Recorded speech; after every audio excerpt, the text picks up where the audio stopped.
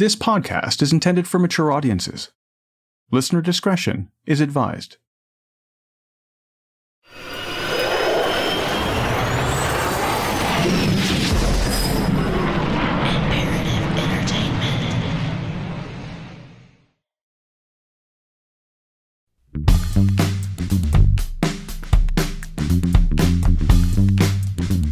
People quit their jobs all the time. Maybe it's over money or long hours. Whatever the reasons, the process of quitting typically starts when the employee provides their employer with a notice of resignation. This could be in the form of a letter or verbal notification. Texts, voicemails, and sticky notes are usually not appreciated. In most cases, the customary period before the individual's last day is 2 weeks. Theoretically, enough time for the employer to find a replacement. If protocol continues to be followed, during the final week of the individual's employment, a farewell potluck will be organized and a card signed by the team will be presented. That's the way it plays out normally. There may be a few tears and some hugging, but that would be the extent of any real drama. Then, there are the not-so-normal departures. They're often taken as office folklore, but stories of an employee quitting in spectacular fashion have been circulating water coolers for generations. The majority of those legendary moments, however, turn out to be nothing but fiction, or, if they did happen, the actual details differ vastly from the current adaptation. But every now and then, that story you thought couldn't possibly be true turns out to be exactly how you heard it. Sometimes, the stories are funny. Take the Starbucks employee who composed a beautiful song for his manager. In December 2019, the Toronto-based barista performed his heartfelt piece live from inside the Starbucks. As coffee and latte lovers watched, the guitar-wielding songwriter announced the start of the show. Someone in the shop began recording. Hello everybody, can I get your attention super quick for 1 second? I've been working here for a few years, and it's been so nice to work here. My lovely coworkers, see all your lovely faces every single day. And I have a song for my manager, but I also hope you enjoy it. Dear manager, I've been working here for so long. I've got something that I want to tell you, so I thought I would say it in a song. Fuck this, I quit. Fuck this place, I quit. I don't want to work for someone who treats their employees like shit. I found a way better job. Today was my last day. I know I've got like 10 more shifts to work, but fuck it. I'm not gonna show up to them anyway. And it feels so good to say, fuck this, I quit. Fuck this place, I quit. I'm gonna miss my... Like many breakup tunes, the melody is simple and the lyrics are powerful. It's easy to see why this is a perfect example of an employee's clear and concise notification of departure. The fact that it was delivered in a refreshingly catchy song is just the kind of bonus I'm sure his now former manager will forever appreciate. Venti bum hole, 'cause I fucking quit.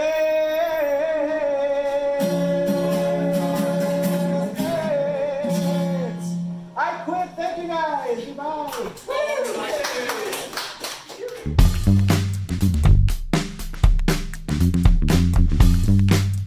Not all employers are so fortunate to receive a thoughtful work of art, like a song, as a notice of resignation.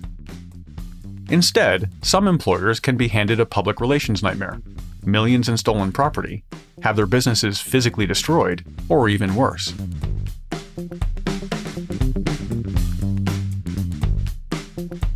My name is Eric Crosby. Welcome to this episode of True.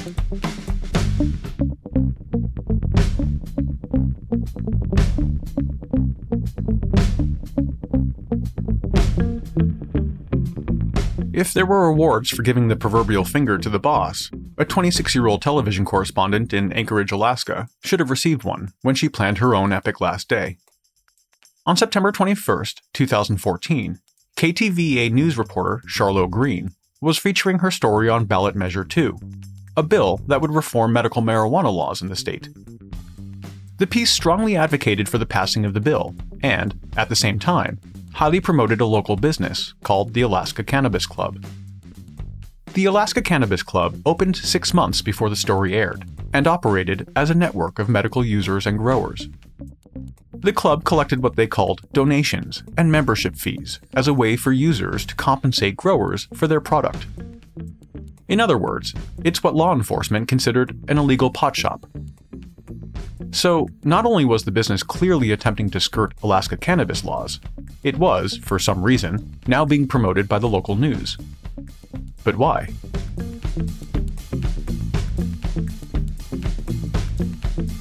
There was something not quite right about this report, and when the piece ended and the cameras went back to Charlo Green, she explained. On live TV, the newswoman confessed to a major conflict of interest. She admitted to viewers that the owner of the Alaska Cannabis Club was, in fact, herself. Now, everything you heard is why I, the actual owner of the Alaska Cannabis Club, will be dedicating all of my energy toward fighting for freedom and fairness, which begins with legalizing. She had used her position at the station to get some free advertising for her side business. Unethical? Yes. A career-limiting move? Absolutely.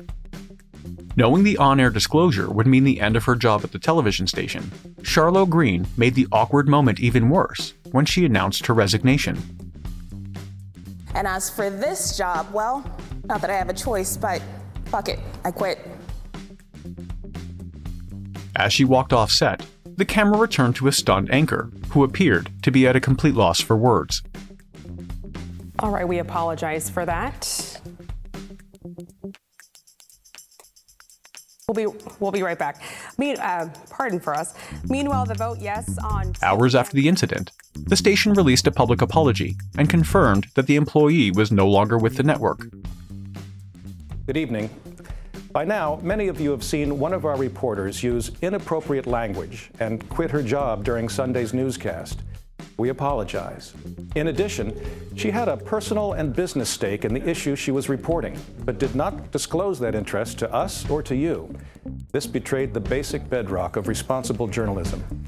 Thank you for watching our news broadcasts, and be reassured our mission... The video of Charlo Green quitting went viral on social media and news outlets, no doubt capturing the nightmares of HR managers the world over. In a twist to an already twisted story, 2 years after the stunt, the Alaska Cannabis Club was raided by authorities and eventually shut down. Charlo Green was charged with numerous drug-related offenses, including misconduct involving a controlled substance. In all, she could have faced a total of 54 years in prison if found guilty on all charges. But in 2018, Green pled guilty to a single felony count of misconduct in a plea deal that avoided jail time.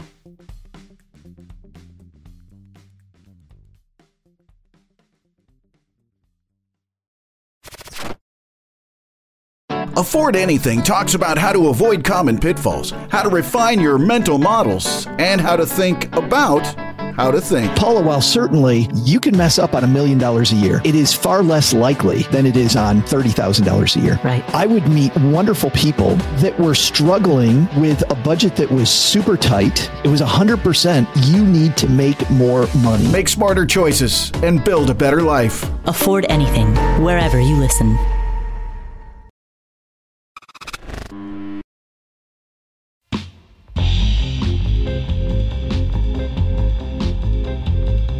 A well-orchestrated departure plan usually includes having another job lined up, but a 25-year-old engineer banked his future on gift cards.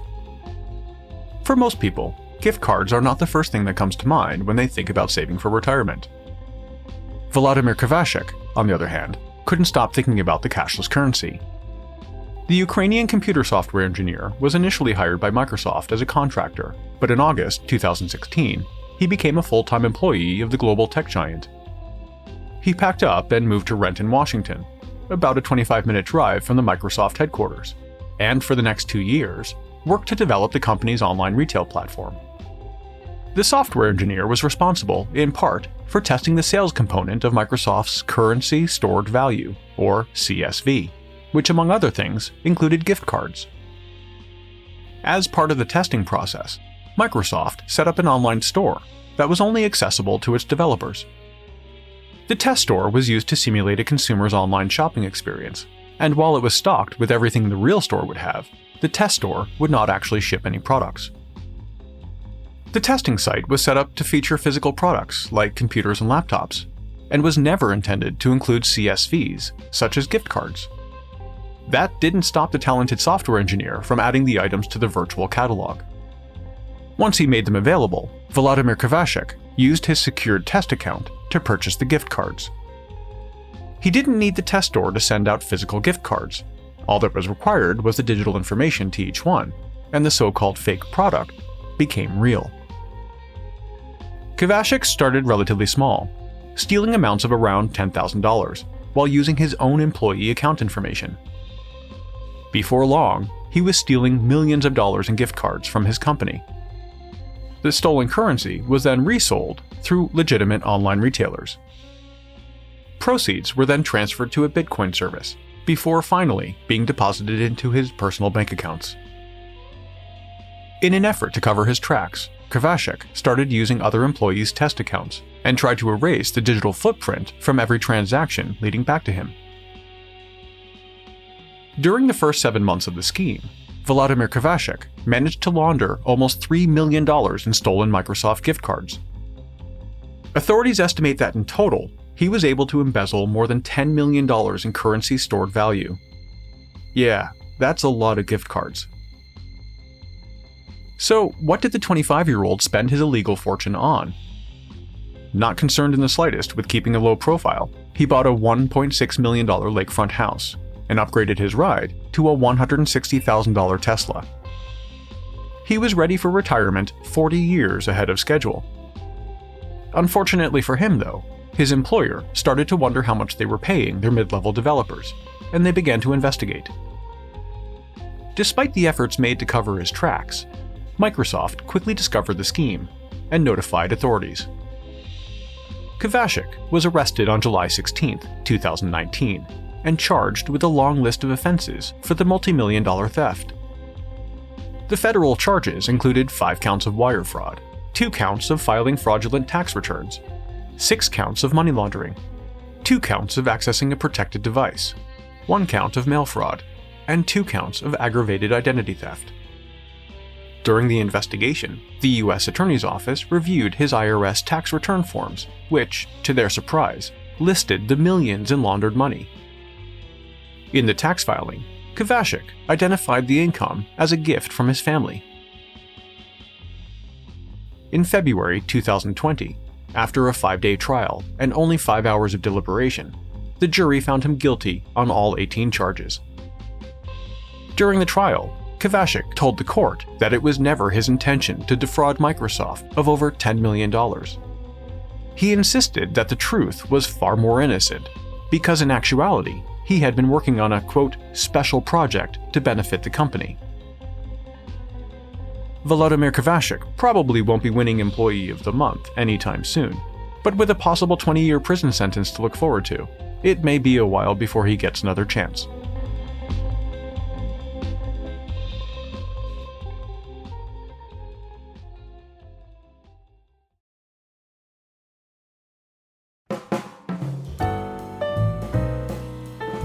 For some, air travel can be extremely stressful and can test the patience of even the most laid-back person. While the majority of travelers tend to remain courteous and civilized, some use the opportunity to devolve into children. No offense to children. Compound that immaturity with alcohol or medication, or both, and you've got a recipe for some amazing YouTube videos. Now imagine that you're a flight attendant trying to keep everyone happy and safe at 35,000 feet until the flight lands.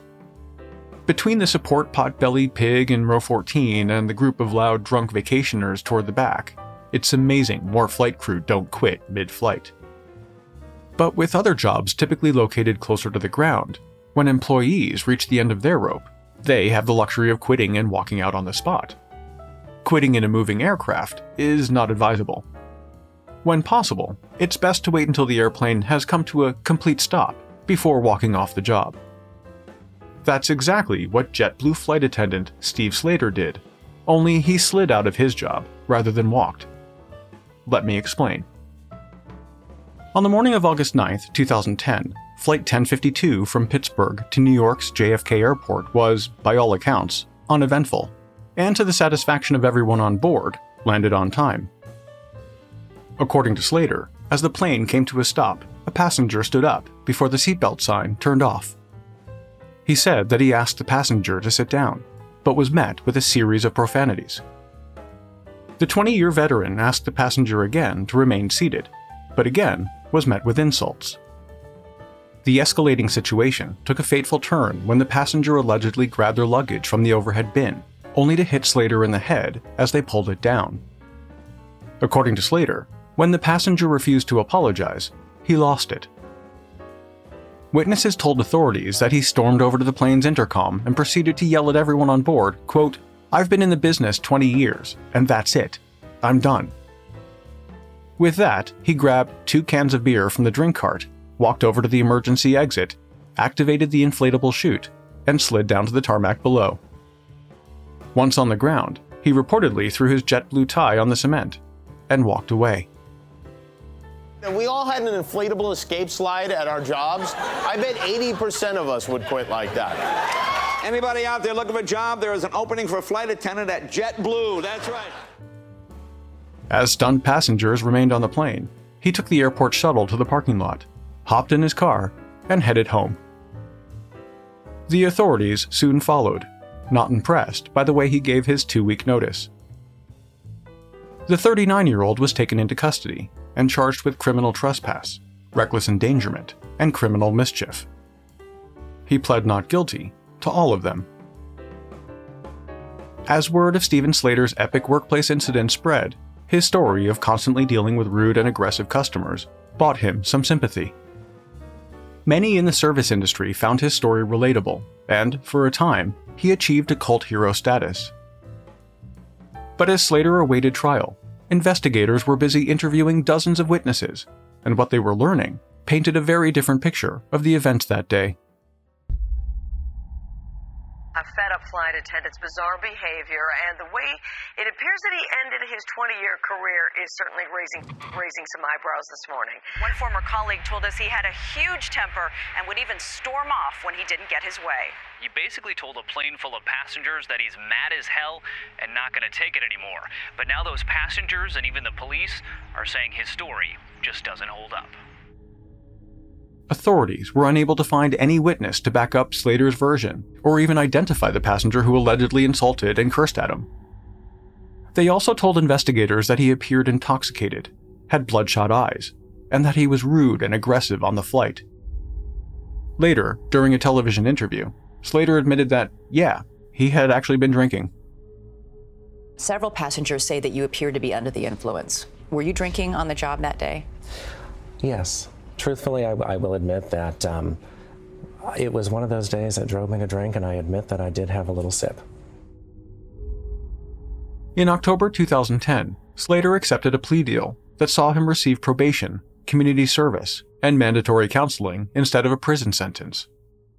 He was also ordered to pay $10,000 to JetBlue for damages. Steven Slater was featured in many headlines that year, but it was Time magazine's top 10 list of everything 2010, where he found himself on not one, but 2 lists. He was the top pick on the top 10 fleeting celebrities of the year list, and earned second place on the list of top 10 travel moments. He lost the number 1 spot on that list to the 2010 volcano eruption that grounded flights across Europe. Being runner-up to that is not too shabby.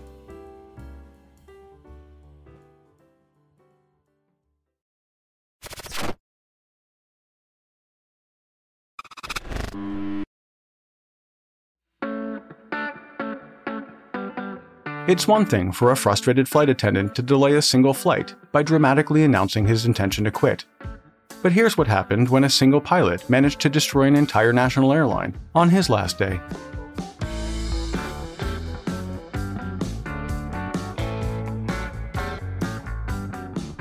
It was early in the morning when pilot Chris Fatsway boarded the passenger plane and began the pre-flight check.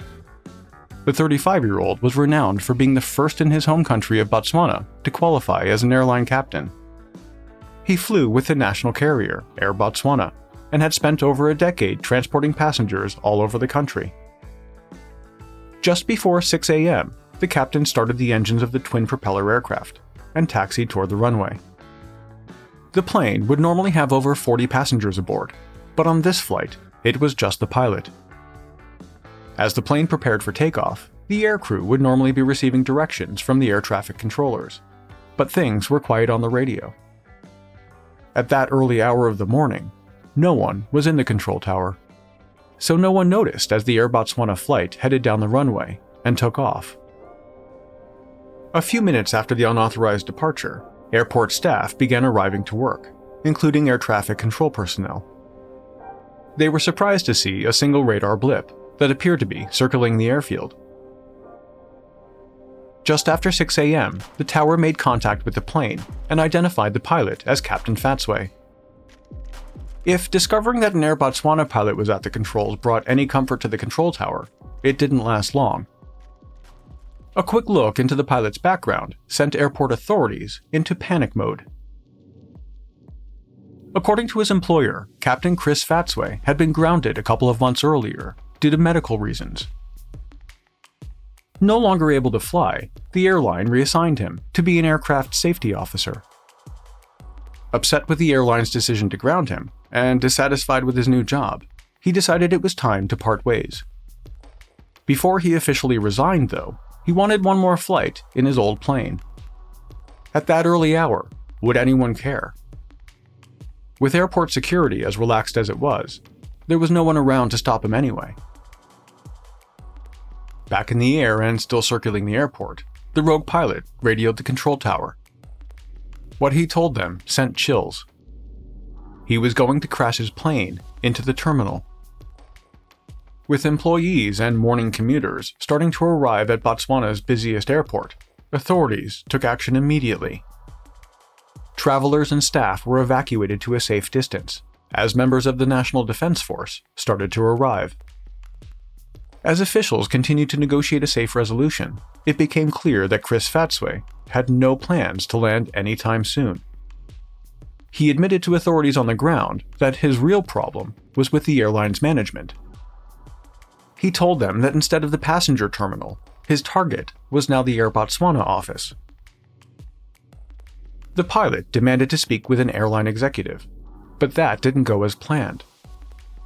According to reports, just as he was being patched through to the airline's vice president, the plane started to run out of fuel. The call was cut short, along with whatever demands he might have made. The plane headed toward the airport, but it was unclear if he still intended to crash it into a building.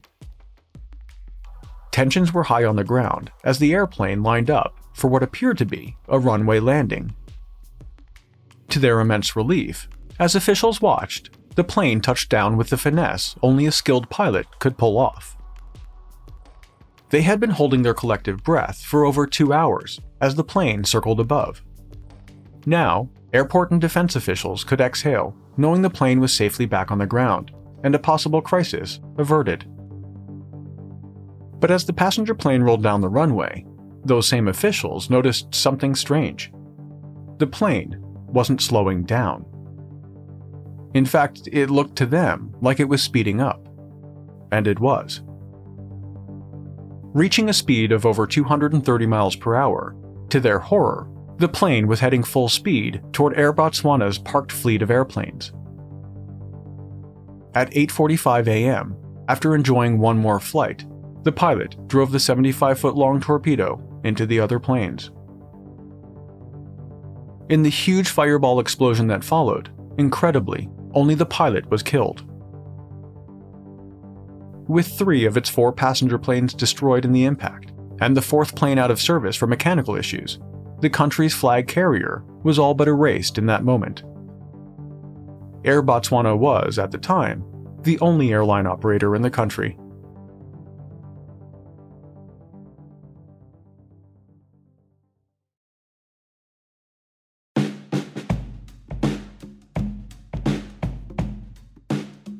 if you don't have a plane to destroy your employer's business on your last day, you can always try using large construction equipment. That's what Lynn Benson did, and look where he is now. Actually, I'm not sure where he is. But in August 2012, the 52-year-old Houston, Texas resident was having a really bad day at work. For 12 years, Lynn Benson worked at Ritchie Brothers Auctioneers, the largest heavy equipment auction house in the world. He was responsible for the inspection of every item being auctioned, and by all accounts, was well respected by his colleagues. However, according to his boss, the two had several conversations about his work performance earlier in the month. His boss thought the talks had gone well, and that Benson had appreciated the feedback. He was grossly mistaken.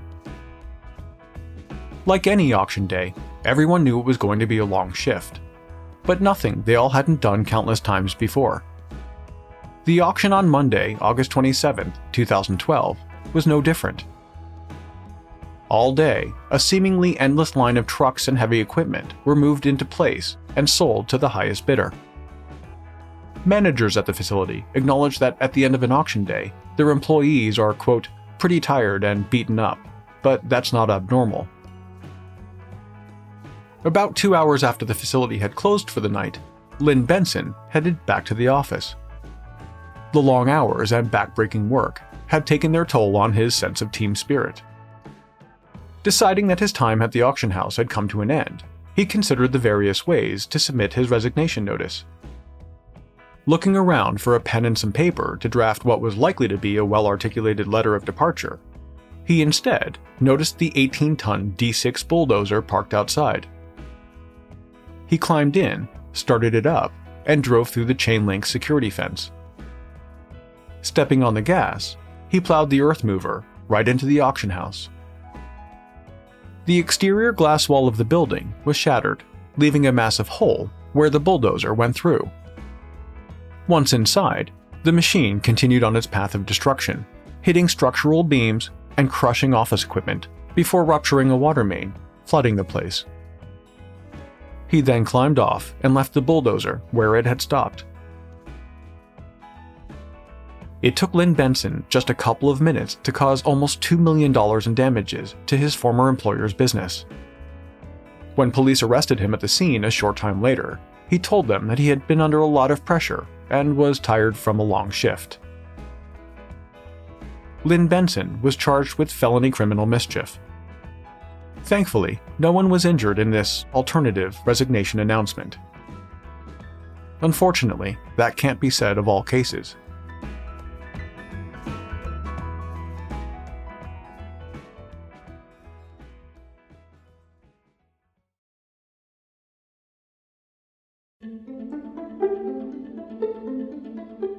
When Los Angeles police took 53-year-old David Edward Albert into custody in July 2010, the story that followed was, let's just say, dominating the headlines. Until his arrest, the former maintenance worker was happily employed by a nightclub called Passive Art Studio. The sprawling 7,000-square-foot building was located near Los Angeles International Airport and catered to a specific type of clientele. The club specialized in sexual fetishes, including bondage, dominance, and submission, as well as hosting swinger parties and other adult-themed events.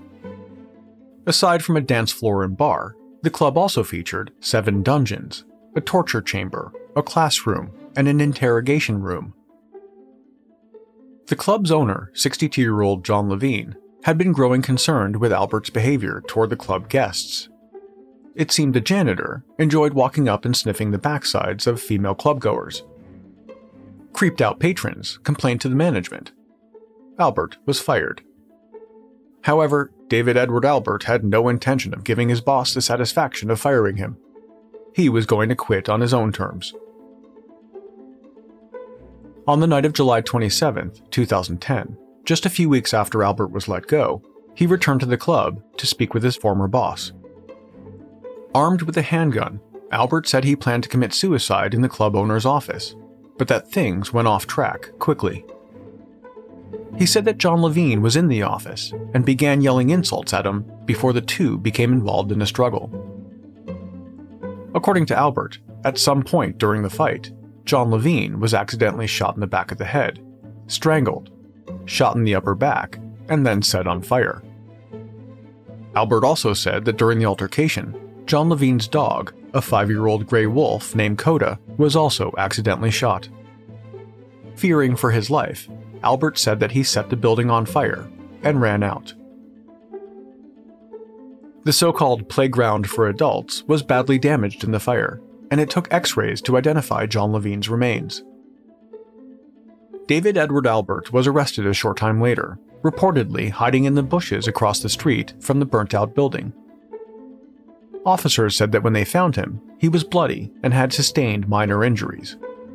He told them that as he ran from the fire to get help, he was hit by a passing car. However, first responders found his story was completely inconsistent with the injuries.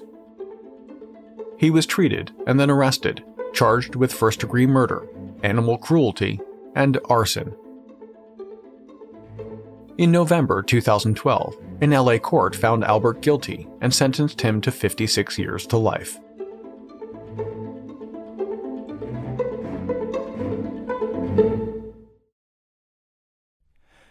Dear manager, we've been working together for so long. I've got something that I want to tell you, so I thought I'd say it in a song. Fuck this, I quit. Fuck this place, I quit. I don't want to work for someone who treats their employees like shit. I found a way better job. Today was my last day. I know I've got like 10 more shifts to work, but fuck it, I'm not gonna show up to them anyways. Surprise, you can find some other guys who will put up with your shit because you're not worth any more of my time. So listen to me when I say, fuck this, I quit. Fuck this place, I quit. You can take your notice of 2 weeks and shove it up yours 2 feet. Fuck this, I quit. Fuck this place, I quit. I might lose all my benefits, but I won't lose sleep over this. Now it doesn't matter who you are. It doesn't matter what you True is a production of Imperative Entertainment. This episode of True was researched and written by me. The executive producer is Jason Hoke of Imperative Entertainment.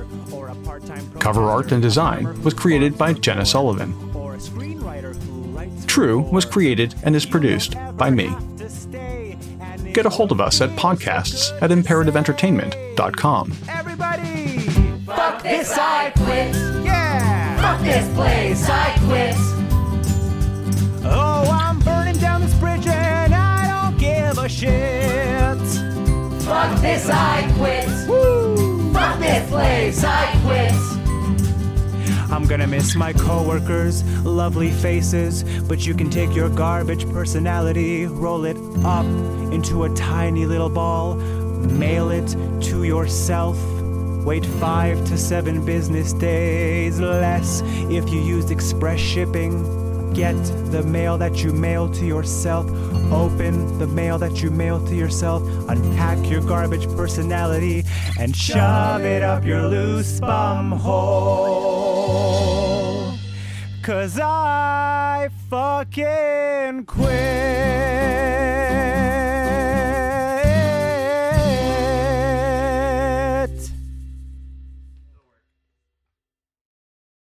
The Bigger Pockets portfolio of podcasts are worthy of your investment. We're having a real conversation as real estate investors. New episodes available every day. It's important to buy where it makes money and not necessarily where you want to travel to. Bigger Pockets, On the Market, Rookie Real Estate, or Money Podcast. The purpose of flipping is to create more cash so then you can reinvest into other types of properties. The Bigger Pockets Podcast on YouTube or wherever you listen.